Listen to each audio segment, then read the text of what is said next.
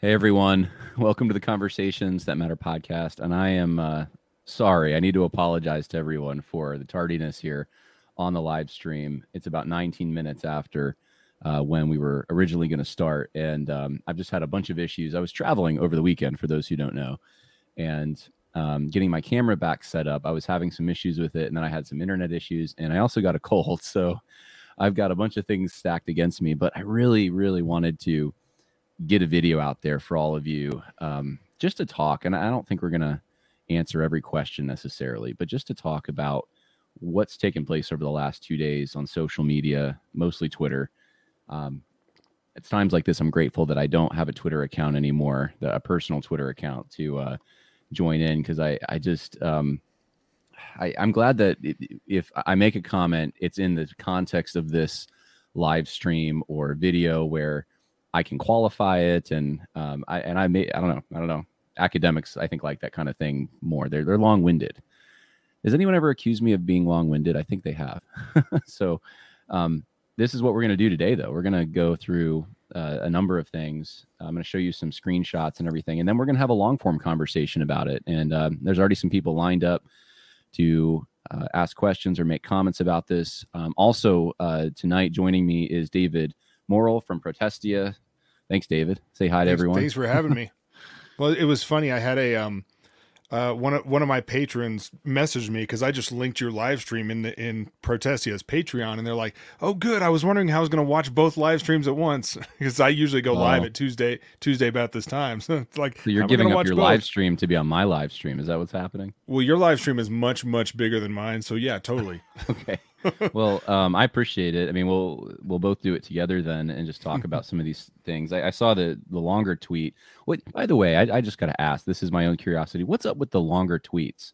Which is a good thing, I think. But is that a new feature that must? It's a feature for those that are actually paying for Twitter, like paying for Twitter Blue. So if you're $8 on Twitter, you can write extended tweets. The first 280 or something will show up on the timeline, and everything else will be via a more link there. So yeah, I like that. Well, you had a good, thoughtful take on this, and there's very few thoughtful takes on the controversy right now. So hopefully this podcast will be one of the places you can go for a thoughtful take. I want to start here with, I made a little slideshow with just some of the relevant tweets. And I want to start before the firestorm.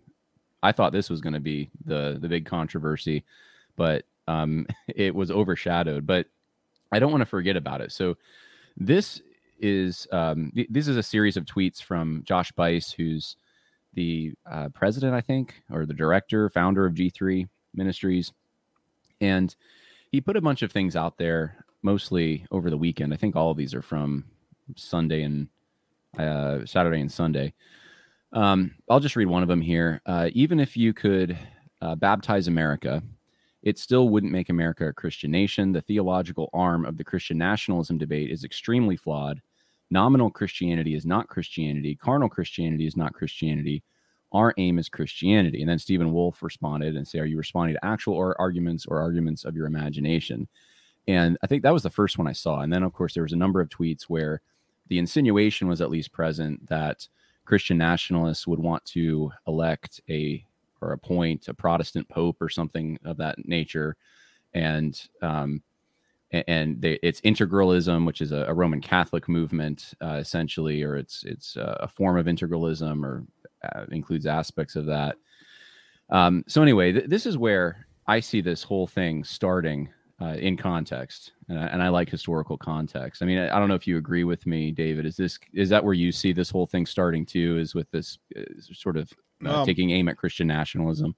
I suspect both sides of where the debate is currently have been trying to, sort of establish their footing and where they stand on this, in private. And then, what happens on social media, stuff gets blown out in the open every once in a while. Right. It's like the article I'm working on right now, I think I described it as, it's kind of in some degrees a heady theological debate that every once in a while has a little thunderstorm that hits the ground on Twitter, and everybody gets mad at each other and starts throwing barbs back and forth. And so I always hesitate to even jump in, because I have friends and people who I respect as brothers and as theologians on both sides of this conversation right now, but I feel like a lot of people talking right past each other. Yeah. And it's usually like definitional confusion makes us talk right past each other, and we can't ever get down to the debate. And of course, social media makes it all the more tribal. Yeah, it grieves my heart. I hear that in your tone there too. That this is, I've gone through a bunch of emotions looking at some of the things that have been written. I've had anger about the snap judgments and the failure to give the benefit of the doubt to some, as we'll see in a moment. I've been sad about it. I think I'm more sad than anything. And I want to see unity, especially on the side that didn't want to go completely down the woke hole. Now we're splitting, and I'm not saying that I want to split. I'm just saying I'm calling it what it is. That's what it looks like. What's happening is that we are splitting into at least two different groups, probably more. So it's more of a splintering if it's more than two. You're seeing that? I'm assuming the same thing, right? Yeah, I mean, I have conversations with with you and with others that are more sympathetic to Christian nationalism, and then on the other side, I have conversations with folks that are very much focused on maintaining individual liberty, religious liberty, things like this, and they see some of the Christian nationalist side of the debate wanting to reduce or even eliminate some of the components of individual liberty, or at least its moral imperative. And then the other side, I would argue in some ways being, not very committed to culture, being true culture warriors in the current conversation. And the funny thing is, I really think, and maybe it's just me being an optimist or something, which I realize, okay, protesting, we wouldn't be optimists, like people wouldn't think we're that, Right. but I think there's common ground. I mean, I think especially in terms of some of the doctrinal underpinnings, but also what we're even to do in the United States of America. Yeah. Yeah. And so what I'm hearing, and I've heard this from even William Wolf was saying this recently, that, I mean, he's saying these guys are winnable. We have common ground. It's just a misunderstanding. There's ignorance. I guess my cynic says that I'm not as optimistic on that, but the thing that concerns me about this, the way that this whole thing started, is it's not just that there's a misunderstanding. It's a bad misunderstanding. It's a caricature. I mean, I read Stephen's book, and I also read what was the other one, Andrew Torba's book, which are the two big ones, I guess, on Christian nationalism. And you don't find anywhere in there anything about a Protestant pope, right? Like it's you don't even find the word integralism in any of this. I can understand people who are concerned that they don't want an official church or something like that, but this is going way farther than that. And when you caricature the other side, that makes for resentment. That makes for you're just mudslinging at that point. It's not an actual debate. I think, as you pointed out, David, it just becomes people get into their tribes, and then no one's talking to each other with actual definitions. I'm not going to read all of these, but I just wanted to point out that this became somewhat more than just Josh Bice. You had even Scott O'Neill saying that the Plymouth Colony's Mayflower Compact was unbiblical because it said the founding of their colony was for the glory of God and an advancement of the Christian faith. Gabriel Hughes taking aim at Stephen Wolf's book, Andrew Walker taking aim at Christian nationalism. And this was all happening. And then we get to the infamous tweet, and this is probably where we'll spend a lot of time. So and it's a series of tweets. I think people need to know that this isn't just one tweet, but the one tweet that got all the attention was white evangelicals are the lone bulwark against moral insanity in America.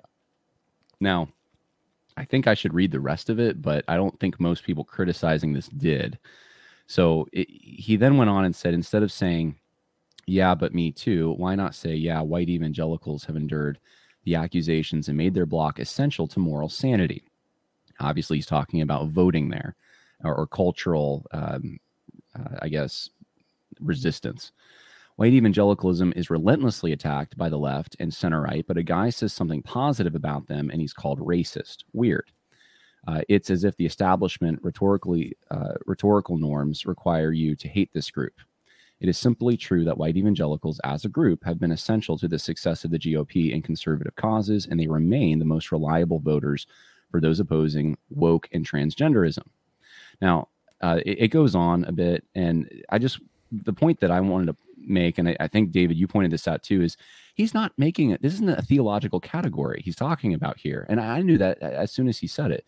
This is a social category he's talking about. Political category, right? I mean, Socio-political, sure. Yeah, in terms of it being used in the way that the secular world would use it. That's what I took from it. But I mean, I think I said something like it might have been unhelpful to not make that clear in the first tweet. But it really did. I mean, it really got people's gruff up immediately. Immediately, people are tweeting and saying, "Well, there's no such thing as white evangelicals and black evangelicals." And it's like, yeah, okay, that's true. That's true. But if the world is using this framework, I'm not saying that somehow necessarily justifies it. But when we use that term, it has to be used. It's automatically, at least for me, automatically contextualized by the fact that Christians really don't use that term. The world uses that term. Yeah. That's what contextualizes it for me, at least. I want to add, and the thing is, I don't. Sorry to. I just like Stephen and I would disagree about a whole bunch of things, right? I mean, me being much more of a Reformed Baptist and probably more committed to individual liberty as a moral imperative, especially in America. We would have disagreements, but the most important thing is we have to have common ground on which to have the debate. And right now the common ground isn't even there, right? It's we're standing on sand. Nobody nobody can actually get their footing enough to actually have a good faith debate about the issue. I think. Yeah. We're in the cloud of war right now, and things are very murky. I want to bring in. There's a bunch of people waiting here to ask a question or make a comment about this. So I'm just going to bring in Evan real quick. Evan, can you hear me? Are you there? Hey, yeah, I'm here. I apologize. I actually did not have a question. I didn't realize it was in the queue. But thank you guys for doing this. I appreciate it. Yeah, you can go to YouTube, and stream it, or Facebook if you want. If you didn't want to ask a question, but it's good to hear from you. I'm glad you. Yeah, good to be here.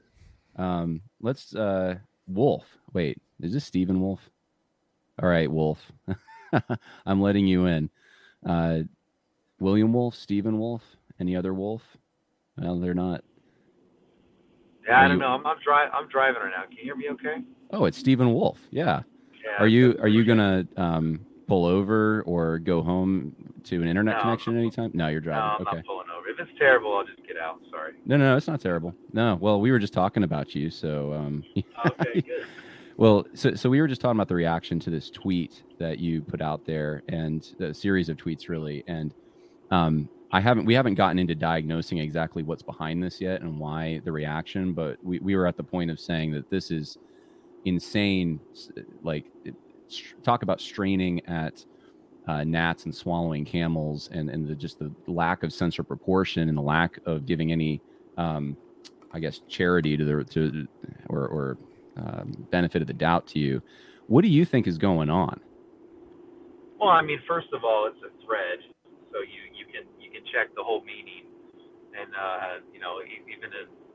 even in Twitter, I guess context matters given the full thread, which explains exactly what I was up to. I mean, the sad thing is that what it really comes down to is I had something positive to say about white evangelicals. I mean, that this is a lot of the response you see from like James White and other guys, like there's no black and there's no white. Like, all right, there's no black and no white, but that these people have been suffered like an onslaught from the left and the center right for years, for decades. I mean, you have Dumez's however you say her, the Silly Jesus John Wayne book. The subtitle is how white evangelicals corrupted the faith. Right. So. Right. So it's like these people have already been classified. You don't want to call them white evangelical, fine, call them whatever you want. But there is a class of this group of people have been classified negatively, and so sociologically they exist. You want to say it's not real, like cosmically, okay, fine. There doesn't cosmically exist white evangelicals, but there does exist sociologically this group called white evangelicals. And the only thing you're allowed to say is negative. But here I am, I say something positive, which is absolutely true, that if it wasn't for the voting behavior of white evangelicals, like if you just eliminated them, it would absolutely put the left, it would be worse than Canada. It would be an absolute disaster politically if we didn't have the white evangelical vote, and that's just true. But I said something nice about white evangelicals, and that freaks them. That, everyone loses their mind. But if this group actually exists sociologically, then why not say something positive that's actually true? So that's. I mean, there's more to all this, of course, but it's just a ridiculous response to say, oh, this is not like. This group is not real. Well, it is real, and they've endured a lot. I mean, seriously, for years, they've been called. I remember there was like a Christianity Today article. There's spiritual darkness, and every single evangelical elite writes for the Gospel Coalition says, things like it shows like the rotten fruit of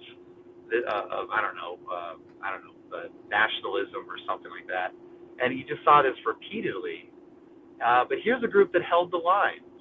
Like you want to talk about like some of the successes of the conservatives over the last like 10, 20 years. And David French wants to say, yeah, we actually have had some success in the constitutional side of the courts. Like, okay, well, yeah, but why is that? Well, because of the voting behavior of white evangelicals. I mean, I know there are no white evangelicals on the court, but nevertheless, it was the voting behavior that put this in place. Anyway, I'm ranting on, but I'll just leave it at that. Well, it's a helpful rant.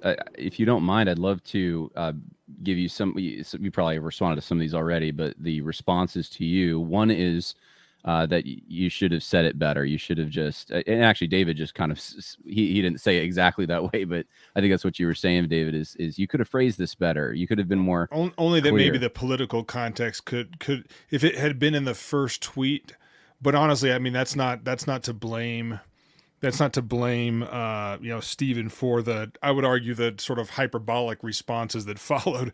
If the political context had been in the first tweet, probably not everybody would have ran to the keyboard to make sure that they're clear about everybody being, there being no, male or female, Greek or Jew under Christ. I had someone reach out to me today and text me and say that this is what you did, Stephen, was just they didn't say dumb, but that's really what they meant. Like, this was careless. It was with everything you stand for. With Didn't Canon Press say that?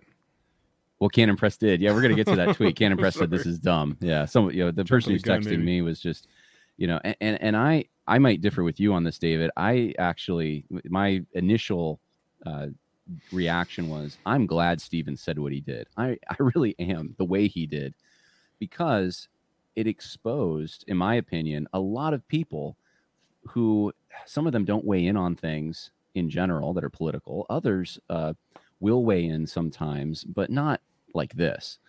And to see them all get set off, I think that's the shocking thing to me, to see how many people got set off so quickly. It was like a beehive and the bees were swarming. And, Stephen, I actually am thankful that you phrased it that way. I mean, would you rephrase it, though, if you had to do it over? I think Stephen's on mute. I think you pushed your mute. Yeah, I mean, if I had to redo it, I guess I would, but then, I was between, doing some kind of weird experimental quad lift, lifting weights. So who knows? Maybe the next set I would have said something different. Who knows? Yeah. Okay, what about this? I think, go ahead. But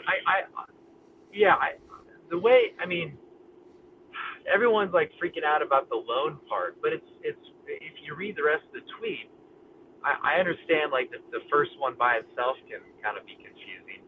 I also think that people, I don't know, they don't understand the categories of social science. That white evangelical is a standard, sociological term. But the idea is that it's the lone group. Like, in terms of groups, is there any other group that has withstood the sort of like attacks in the recent years, like in terms of like the regime's assault on them. It has endured and votes Republican like 85%. Right. So the tweet, as I intended, I can understand how some people can take it differently. But I also think you're right that it exposed people have like this sort of race brain. I've called it race brain for years, where they like once they get like some sense that something's racist, they literally lose their minds. Like they're incapable of thinking clearly, and they say things that are stupid. Like they have to, like literally you can't even break them free from their absurdity because they're so locked in this sort of race brain. Like, oh, that's racist, and so they say dumb stuff in reply, and that's why you read like a lot of the replies and everything. You just like this is just like theologically this is stupid and bonkers. And like why would you think this actually deals with the issue? And don't you understand? There's a like there's just a thing like, oh, you can't divide the body of Christ. And like, well, do you understand? Like that's ecclesiology. Like this is sociology. Like do you understand? There's like a difference. There is like a real thing in this discipline called white evangelicals.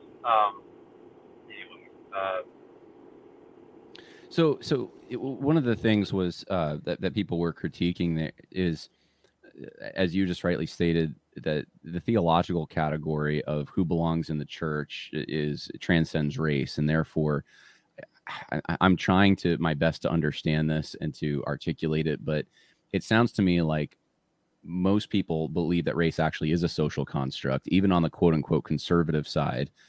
And they think that in the church, because there's unity in Christ theologically, which is absolutely true, then these cultural significant things that you're pointing out shouldn't be pointed out. I don't know. But some of them will use, like I found some tweets of some of these people criticizing you using the term black church.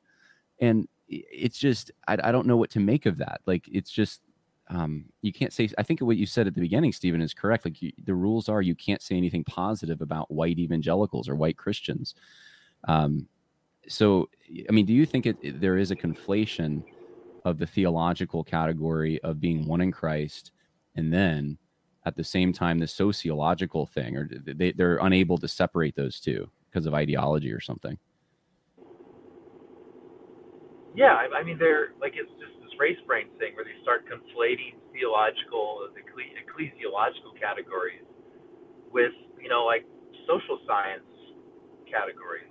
But I mean, like you're absolutely right that that there's like a sort of rhetorical double standard, like built in like to our, I don't know, rhetoric, whatever you want to call it, where if you're gonna talk about like anything white, it has to be bad, and if you say anything good, it's racist, or you shouldn't talk in terms of race. But then these same people talk about the black church, and they talk about white racism, and they talk about, so they'll deploy these categories when it's useful, and it's only useful in propping up, like whatever they want to label black, or to attack whatever they want to label white, right? So there is that sort of double standard. It's hypocritical, but just accusing things of hypocrisy is usually boring. But I mean, you have to understand that's like built in. So what happened here is like I say something positive about a sociological category that uses the term white, and all these evangelicals like freak out that I'm now categorizing people by race, even though they've been doing it for years. And even the people who, like they'll still say, even the people who are like anti-woke, they'll still say, you ask them, well, does racism still exist? They'll say, well, yes, there is. There are still some people who are racist against like blacks or whatever. Well, you're just, again, categorizing people by race. Like you're just deploying the categories whenever you find it expedient. But again, what I was doing is I'm saying, here's a group of people who've been classified by a term. I don't care what term you want to use, but that's the term that's used.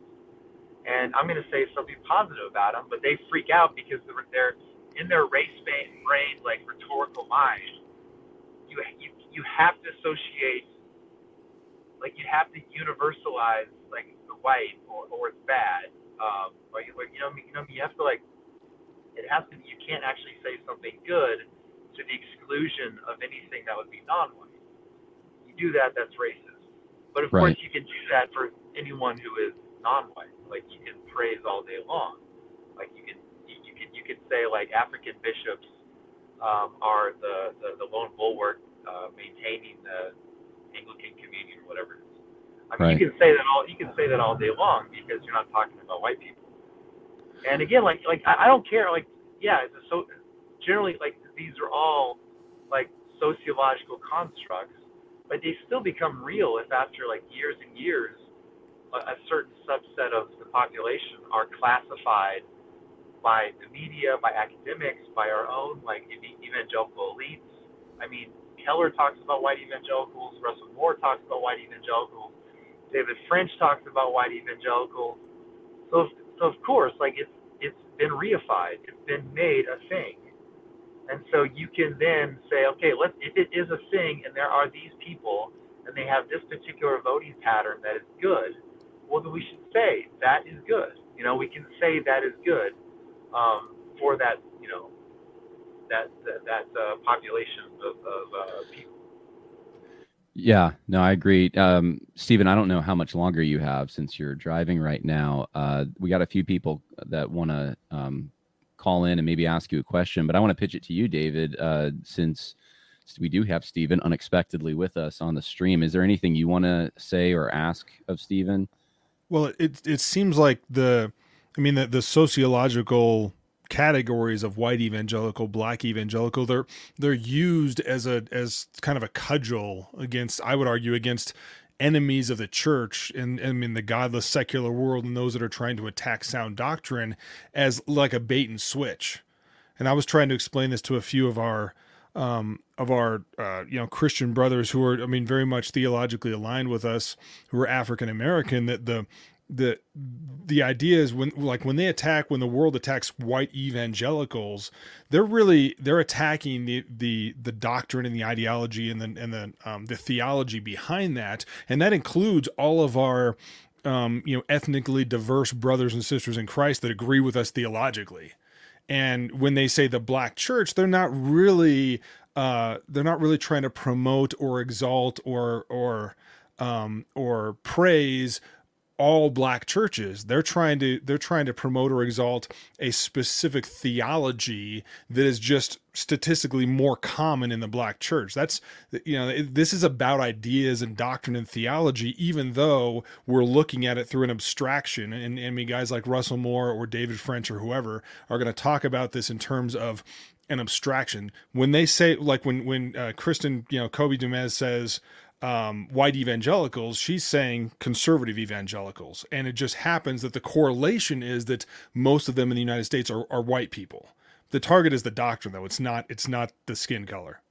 Well, right. It's just that the culture from which this conservatism arises is a culture that is rooted in the Western tradition, specifically in our context, the Anglo-Western tradition. And I would think there'd be a reason that denominations that have come from that part of the world would also mirror political views that also come from that part of the world, and or at least were developed there. There's a correlation. Right. My part of what I'm working on right now is that basically establishing this idea that there's an individualism that, because a lot of the folks that are really opposed, like in our theological circles, who are really opposed to some of the ideas of Christian nationalism, and they're worried about the elimination of individual liberty and things like this. But there is a brand of individualism that is rooted straight out of the Protestant Reformation that is distinct and different from Enlightenment individualism, that I think is really important that we discuss at some point, because that it forms some of the common ground, I think, between the two camps in this argument. If you can find common ground, David, I will give you $100 if you can bring these sides together. Hey, Becca, if you want to turn your mic on, I'm going to add you to the stream. We have a bunch of people in line, so I need to get to them. We have Stephen Wolf with us right now, And so I would, since he's the one who created the tweet that's getting all the attention, if you have a question for him, now would be the time. So Becca, I don't know if you're able to turn your microphone on, but if you are, we will come to you. In the meantime, let's add John to the stream. John, if you can turn your microphone on, take it off the mute, then we'll come to you. I think this is hard for some people, David. I don't know what do you use? Do you use the same program I do, the StreamYard? No. Okay. I've noticed that sometimes the people who use Zoom, when they come onto StreamYard, it can be a little difficult. Yeah, it's the browser settings. You got to go into, like, when you pull up StreamYard in your browser, make sure that you go to the settings and choose the right microphone and choose the right camera and all that. It's a little setup. Well, if Becca and John, if you guys want to take your microphone mute off, I will come back to you. Ed Sanders is ready. Ed, of course, but your microphone, if you could turn that on, your video's there. Can you hear me? Yeah, I can hear you. Yeah. How you doing? Actually, I didn't have a question. I just logged in a few minutes ago. I saw that notification in my email and thought, well, I better get in on this and see what everybody's talking about. Yeah. Well, now you know. So you're saying hi to the whole internet right now. You are. Everyone's here to say hi. Well, good to see you, Ed. So I'm just one thing though on Christian nationalism, and I've heard, of course, all kinds of. Just lost my earbud. I've heard lots of different views on it, and it's still not completely clear what that definition is to me. Well, I think that's a question, Stephen. I think you just got a question. What's the definition of Christian nationalism for someone who's not clear on exactly what it is? Okay, yeah, I can try to answer that. Yeah, I mean, my definition is, to put it simply, is that there's you have a nation, or you have a Christian, essentially a group of Christians who are self-conscious of them being a sort of a Christian nation.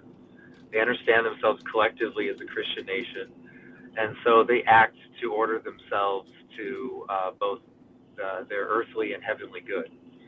So they arrange themselves with social customs and civil law that will not just facilitate them having good lives and good vocations here and now, but also points them to heaven as well.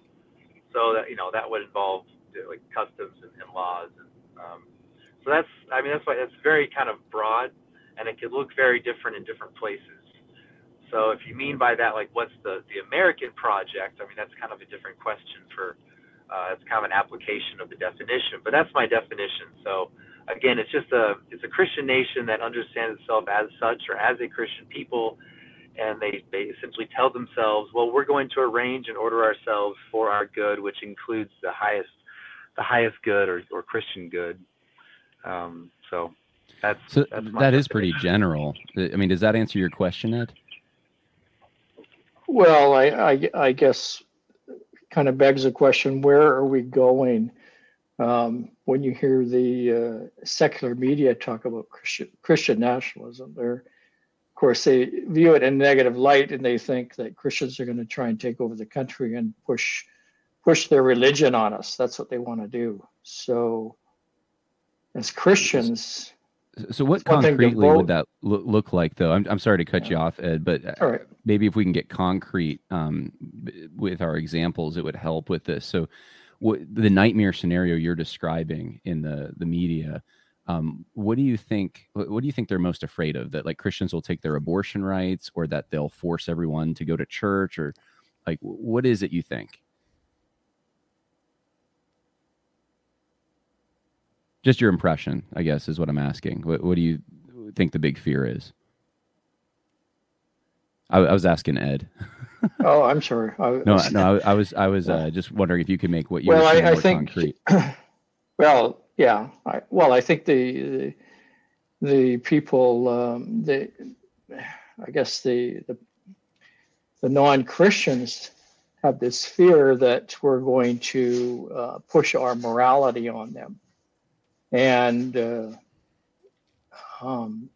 take take over the government and dictate to them what our religious views, but so violate our freedom of conscience. It sounds like yeah, what you're but saying. but what is it exactly are we trying to do other than vote for a Christian, say, representative or something? What else can we do? I mean, and don't forget to pray. But right. Really, what else? What else are we going to do? I mean, that's a good question. We're going to create a new party that nobody will vote for. But okay, so that's like 3 questions. Let's pitch that to Stephen. Stephen, are you trying to create another party? And what do you think about this concern that Christian nationalism would violate freedom of conscience? Yeah, I'm kind of can you hear me okay now? I can hear you. It's probably better now. Yeah, I mean, we're getting into kind of the movement question, which I'm frankly not good at. but that's, yeah, I like what are we doing now is a good question. What do we do? I think we're still kind of in the planning, sorting things out stage. But in terms of like freedom of conscience, I mean, yeah. I mean, if they're like, if the secular elite are afraid of Christian nationalism, I mean, that's good because it actually does threaten their power. I mean, because I think we've learned that there is no coexistence with these people. They are there to win and to dominate and to exclude, and so there's no coexistence. So I mean, if the secular elite are scared, I mean, I think it's nowadays a little performative, but for their own, like, it's a rhetorical device, and but if they are legitimately scared, I mean, that's kind of rational for them to be so. I mean, in my view, and we should see that as a good sign, because I mean, yeah, if you want like abortion rights and gay rights, and you want to exclude Orthodox Christians from institutions, then we're going to push back on that, because I mean, Christian nationalism is essentially Christianizing the institutions, and which to my mind is excluding people who would prevent that. And now, how we get there, of course, is a very complicated, difficult question to answer. I usually, my kind of stock answer is that, well, things change quickly. Sometimes I mention that in the 1760s, few people thought that the United States would be in a war with the crown, let alone declaring independence. Now, I'm not saying we need to go into a revolution, but just the point being that within a few short years, things change rapidly. And so it's good to be thinking about these sort of things beforehand. But yeah, I think we should be kind of clear about the goal. Someone asked me recently, I mean, similar questions, like, aren't these people like these? What do we say to the people who like are scared of Christian nationalism? Like, well, why are they scared? I mean, they're scared because their dominance of the institutions is diametrically opposed to ours, and so if we were to have power, they would have to be excluded. I know that sounds like, I don't know what people, dictatorial, but we're already under that. But anyway. I want to pitch it to Evan since he's been waiting patiently, and thank you, Stephen, for weighing in on that. Evan, did you have a question for Stephen, or just a point you wanted to make? Yeah, I did. Actually, so one of the things I was thinking about as I was watching all of this blow up on Twitter this past week was I was remembering back to 2018 and when the statement on social justice came out. And at the time, I wasn't as aware of a lot of the voices on the right, but I was like, finally, somebody's addressing this. And then I read through it, and I was like, well, actually, there's a fair amount of stuff in here that I disagree with. I was always kind of to the right of where a lot of the G3 guys were on some of this, but I was like, you know what, I'm going to put that aside. I'm going to share this. I'm going to really put a lot of effort behind, sharing this with my friends and stuff, because I was willing to compromise in order to address that issue. And I think you're seeing a lot of the same issues come up again now, a few years later, but what you're seeing is the sort of the left-hand side of that is not willing to compromise with those of us to the right. And I think I think in some ways the way that the social justice issue was addressed makes it harder now because a lot of these people really don't understand what critical race theory is. And, there's sort of this idea that critical race theory is racism, right? Or that it somehow is racialism. Um, when, in reality, one of the sort of the fundamental tenets of CRT is that races don't exist, that it's completely a social construct. And so I think that's where sort of this accusation against Stephen is coming from, that, oh, he's just, woke, but on the right, that sort of thing. I don't know. Do you have any thoughts about that, Stephen? Like, maybe does some of this arise from the way that the social justice controversy was addressed back in like 2018? Yeah, I'll just say straight up. I mean, I think that the like evangelical anti-wokeness over the last few years has really just made evangelicals dumber. Maybe I should say dumb. I don't know. Maybe that's not fair, but it's made people like incapable of actually looking at the way society, the hierarchy of society right now. So they want to claim that no, there are not these like racial hierarchies with that have oppressed non-whites. They want to say that, and so they critique the very idea that that's possible. No, of course that's not. But then you have today where our institutions are pretty explicitly like anti-white. I mean, it's just obvious that they are. But now we don't actually have the means to say it. And if someone says it, well, then they've committed a CRT. So I just, and so this is not like identifying like scientific racism or biological realities. It's just being able to analyze the basic society that we live in today, which does have a sort of new racial hierarchy that we have to contend with. I mean, this is why a lot of people on the right love Tucker Carlson, because he at least hints at the idea that no, like, it's not hypocrisy, it's hierarchy. Like, the reason why the left treats you differently than these other people is because of a racial hierarchy. But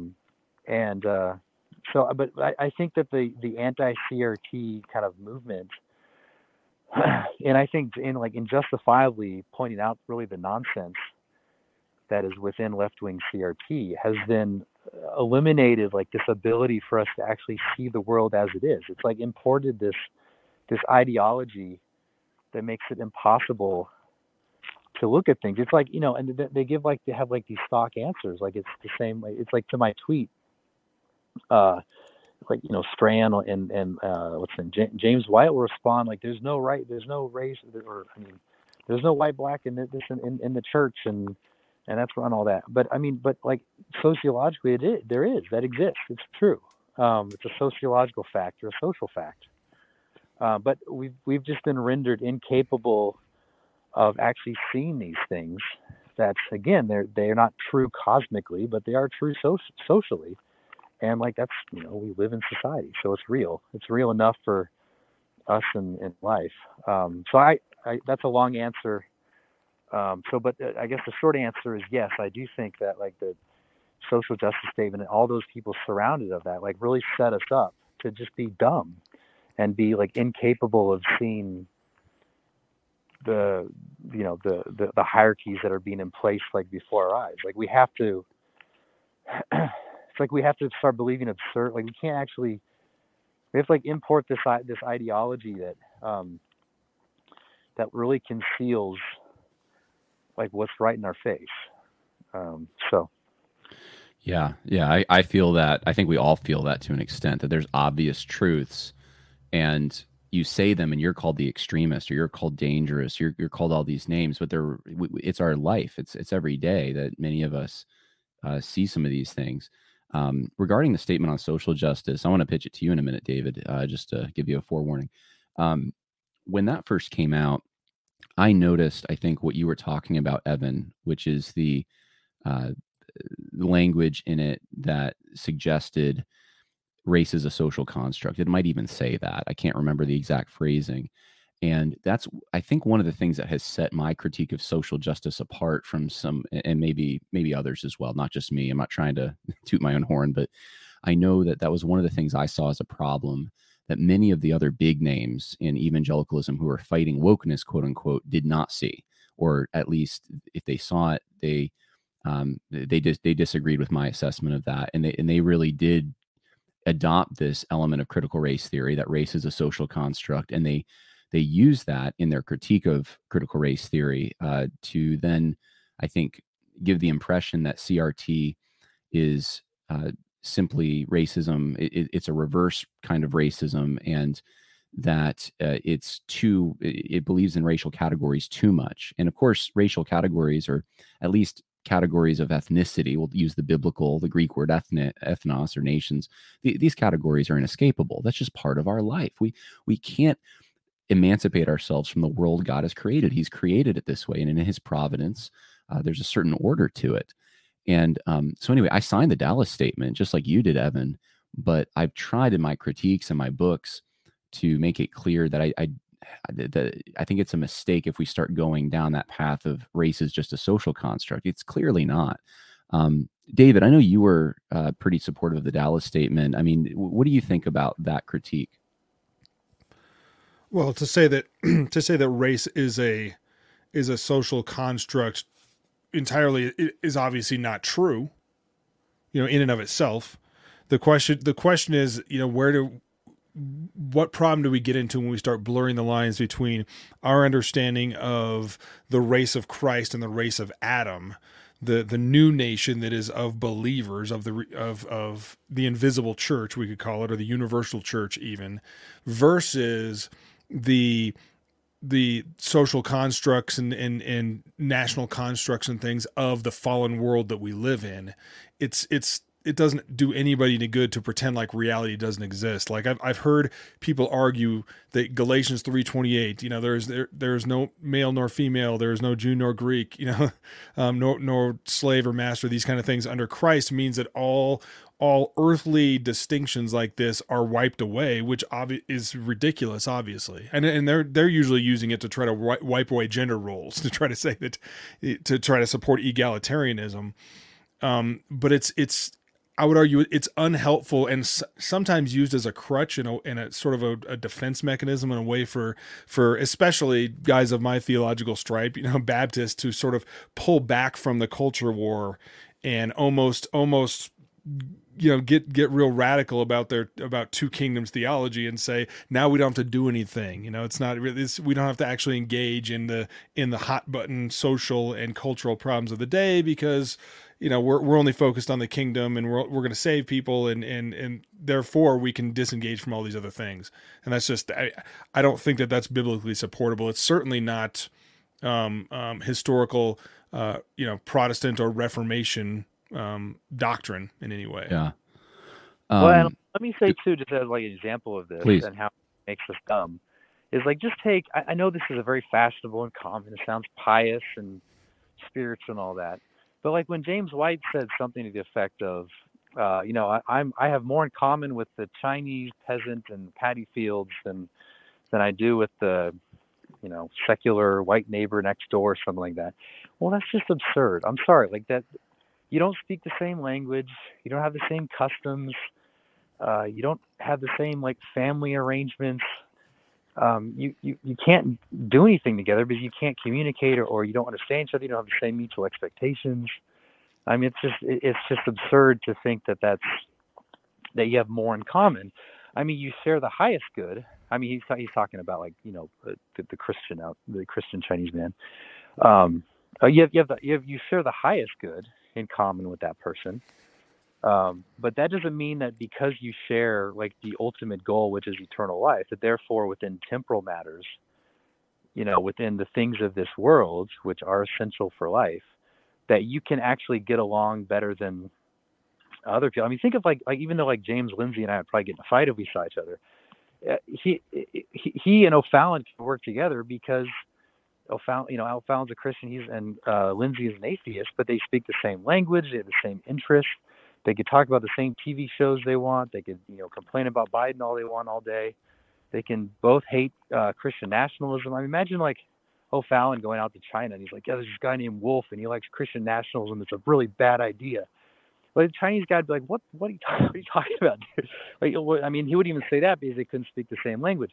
So it's just like, I'm kind of rambling on, but it's just dumb. Like, well, it's an error. It's an error of conflating the visible church, the local church, the gathering of the body in a specific place with the universal church, right? And the universal church and all regenerate believers around the world is a reality, but it's not something that can be exercised practically in the way that we can love our neighbors and love our fellow church members. That becomes a problem because we say, okay, the first commandment is to love the Lord your God with all your heart, soul, and strength. The second is like it, to love your neighbor as yourself.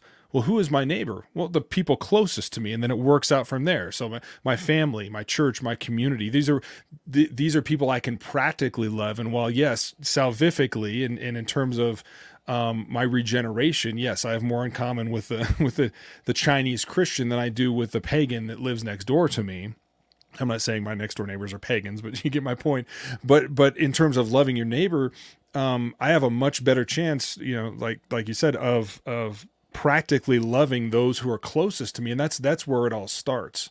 But if I like you say, if I piously say, well, I have more in common with other Christians around the world, I kind of get myself off the hook for actually having to do anything, in terms of practically loving, practically sharing the gospel, practically serving those closest to me in a material way that opens up the door to be able to share the gospel of Jesus Christ.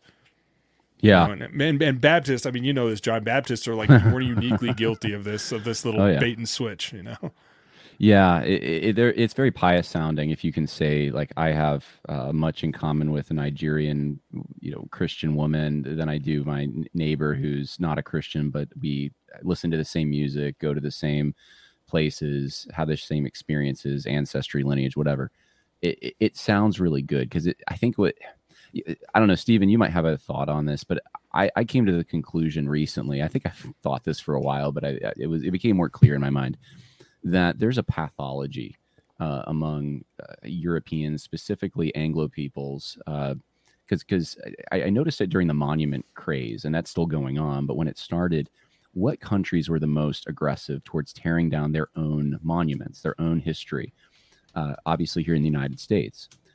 Another place was South Africa. Another place was Great Britain. Those are probably the three places that had the most issues with this whole movement. And it strikes me as odd that, this is something that in the history of the world, I can't think of good examples. Communist countries taking down what was before them, or, French Revolution trying to start at year zero or something. Those are the nearest examples that I can come up with. But this is even more deep and pathological. This is, it's almost a hatred of home, a hatred of personal lineage in some cases. I remember it was like the great-great-great-grandson or something of I think it might have been Robert E. Lee. It was one of these generals saying, oh yeah, my great-great-granddad's statue should come down, right? It's like who are you? Like these are this is our history. So I didn't want to sidetrack to the monument issue. That was just one of the indications to me that there's something deeply pathological among Europeans, and it's. I don't know that the pietist explanation that I keep hearing, well, they're just pietists, and that's why they don't want to be involved in the civic arena. Maybe that factors in. I'm sure it does, but I'm seeing this in every institution. It's not just the church. It's this unwillingness to defend oneself, unwillingness to fight, to assert oneself, and then the moral goodness is when you give up power, give up privilege. When you share, when you have a closeness with those who you're actually not close with, but you love difference, and it's an obsession. And I don't exactly know where this comes from. And Stephen, I'll start. I don't know if David has thought on this, but Stephen, let me start with you. Where does this come from? Do you agree with me, first of all, that this is a pathological issue? Oh, yeah, of course, yeah. I think that, so this one sociologist named Eric Kaufman, he coined it, a term called asymmetric cosmopolitanism. I think there's a National Review article that he talks about this.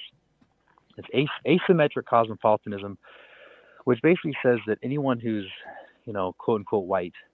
I say that because, of course, there's what we classify as white actually contains, dozens of ethnicities and subgroups and all that. But anyway, under white, quote, I have my fingers up, they are expected to not have themselves any sort of culture or ethnicity. They are just individuals, and if they do have a culture, it's bland and boring, and so they cannot be self-affirming.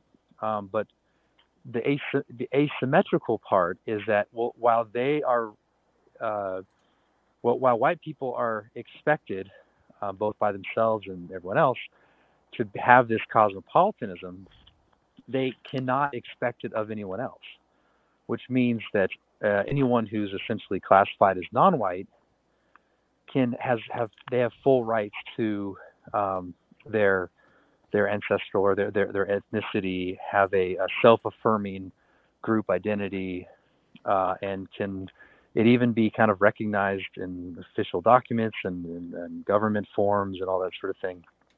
Whereas white people don't have an ethnicity; they're classified as other. In fact, I just saw an Army document that requires each soldier to have reclassify themselves by race and ethnicity, and they have race, so it's white. But if you open up ethnicity, they have everything from like Filipino to Eskimo to Japanese, but they don't have Italian, they don't have Irish, they don't have German, they don't have Anglo, they have other. So if you are white other. Well, they've created an abstraction out of us. Yes, no, that's what you are. You are like an abstract individual, and your only good is essentially to facilitate other people's self group identity, their group identity.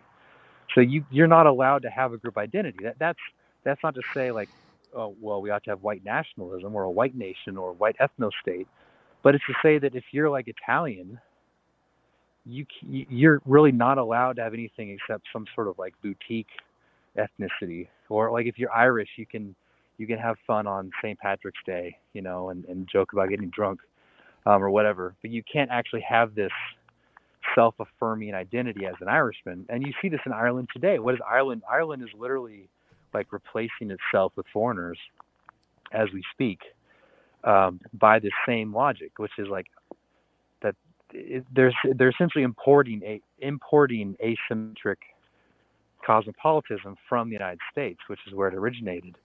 Yeah. I mean, that's my explanation for what's happening.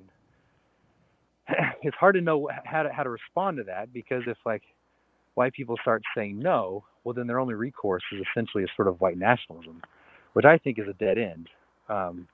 So it's hard to know, like, how do you, other than just try not to play the game. Well, I don't know exactly respond to it, and I it's very hard not to play the game, and I get in trouble for it. Yeah, that's my thought. Sorry. Yeah, go ahead. No, you're good. I was at a conference over the weekend for the Appable Institute, which is kind of a smaller academic organization, and their whole goal is to preserve what's true and valuable in the Southern tradition, which is the Jeffersonian tradition. And so, very pro-Southern. There's people there from all over the place. But one of the speeches, one of the guys who was giving a speech there said that we have to resist this urge. And he's talking to Southerners in particular. Southerners need to resist the urge to just be thought of as white or Trump country, to be made an abstraction or a caricature, and that the solution to the people who want to vilify white people and then Southerners as like the worst form of white people or something is to, it sounds cliche, but to love. The response to hate is to love. And he said, you just have to love your place. Love the church down the road. Get involved locally with anything you can. Make sure you're putting time into your kids. You're teaching them. You're giving them a dose of what they're not going to get at school. So they know their history. They know where they came from. They have an identity that's strong. That's what you got to do. And it is hard work. And it takes all of us to work in this way. And I would say that to anyone. I don't care where you came from. I know later this week, I live in a very diverse area now, and the church I go to is particularly diverse. And he'll probably listen to this podcast. I'm not going to say his name, but I'm going to be helping for the first time in a pastoral internship doing marriage counseling with someone from, well, their family goes back to Jamaica, and then they're marrying someone whose family, I believe, they go back to Haiti, if I'm not mistaken.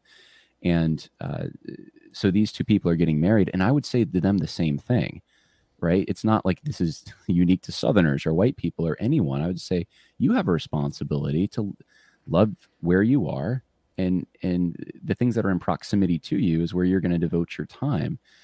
And that's the only way to fight these people who want to make everything an abstraction, push it all through ideology, put labels on everything, whether it's good or bad, if it conforms to that ideology. And it's to say, no, that life is more complicated than that. Life is more beautiful than that. God made it that way for a reason. And we can appreciate true diversity. So that's just my little soapbox. And that's my solution. I know it's not like it's a big government, let's take it over kind of solution, although that would be great. But it's each of us have to start where we're at with what we have. So any thoughts? You haven't said anything for a while, David. Any thoughts on any of that? Hey, let me jump in and say I got to run, but thanks for letting me jump in. Yeah, thank you, Stephen. Hey, it was unexpected, but very appreciated. Thank you. Yeah, thanks. Bye. Well, it's. I mean, like we said before, that's the practical outworking of all of this is really what matters, because we live in an information age where, like if I said, hey, the industrial age really started to separate people from place, with mass transport, right, and mass media starts to become a thing. The information age has separated people from their own body, almost their own like physical existence where they are. And so it's really easy in our affluent society where we use the information technology to craft our own reality. It's really easy in that framework to throw out silly claims like, true love of neighbor is loving everybody around the world equally, as if that's somehow possible. Point. You know what I mean? Yeah. But it's easy for us to say that piously on Twitter or whatever without really, figuring out, does that even work? Does that even make any sense? And so it's, like for instance, we have wonderful, like folks on the chat right here that I know are like patrons of Conversations That Matter and patrons of Protesti, even, places, and we love them, and that's wonderful, but there's no chance that I can practically love them the way that I can practically love my own family, my own church, the people nearby. And that it doesn't matter what their ethnic background is. They're the people that God has put in my sphere. And so to the best of my ability, I'm going to love them the best I can, in accordance with what Jesus taught us. It's not as complicated as we're making it out to be. And like for me as an American, yes, that involves exercising the liberty God has granted me and the governing role he has granted me as a participant in self-government. And that's where I think some of that common ground has to come to bear with regard to the common ground between the two sides of this debate is like, is there's the practical outworking of this, there's the strategic outworking of this. Like, for instance, people are asked, okay, do we even use the term Christian nationalist, because it's been so tainted by the world. It's been set up as a trap. They call January 6th the big Christian nationalist thing. Right. And that's a debate worth having. But we have to start by getting that common ground figured out and realize that in so many of these instances, we're just talking past each other. Yeah. Which is why we have to be careful to try to give the benefit of the doubt where we can and try to at least understand. Our goal should be understanding. David, check this out. I don't know if you saw this. This just happened, but Allie Beth Stuckey apparently weighed in on this whole issue in favor of Stephen. She says, this tweet is floating around Christian Twitter, and people I highly respect are pushing back against it. I've never read anything by Wolf, but this tweet by itself seems to me to be obviously be talking about the fact that statistically white evangelicals as a block are the most conservative. So that's how I took it. I think that's how you took it. And that's right. How Allie Beth Stuckey is taking it. She's a little bit of a bigger name in this. But Simply Grace wanted me to share that. And so I'm sharing it. We've been going a little over an hour. So I think we're going to land the plane here. I know you just said a bunch, David, which was good. Any final thoughts you want to share before we close? Just for everybody who's watching, a prayer for me while I put the article together I'm working on. I'm trying to, like I said, find the common ground here, and maybe people will be like, we don't care what David from Protestia says about the common ground for this, but if nothing else, our place in the ecosystem is sometimes to provide the intellectual or research firepower that bigger names and like more respectable types will use to forward the conversation. So yeah, I'm grateful for what you do. Attempt. Yeah, I think many of us are grateful for what you do, David, and I know you take a lot of shots for it. So I just want to say, I appreciate it, and this isn't even your full-time job or anything. This is a labor of love on your part. It is definitely a labor of love. Which I so appreciate. And like I said, I just did taxes last week. And so I don't have like any money, but I will give you $100 if you could. It's not much, but if you, no. Hold on to that for sure. Gap. It's the more solid and really and not only solid but authentic voices that we have in this, because it costs everybody. It costs you something personally to be John Harris that people know and on the internet and things like. I think I told you this before. I've had folks at my church come up to me and other pastors and say, "Should we trust? Is it okay that we're listening to John Harris Conversations that Matter?" Like, yeah, it's okay. That's a good source.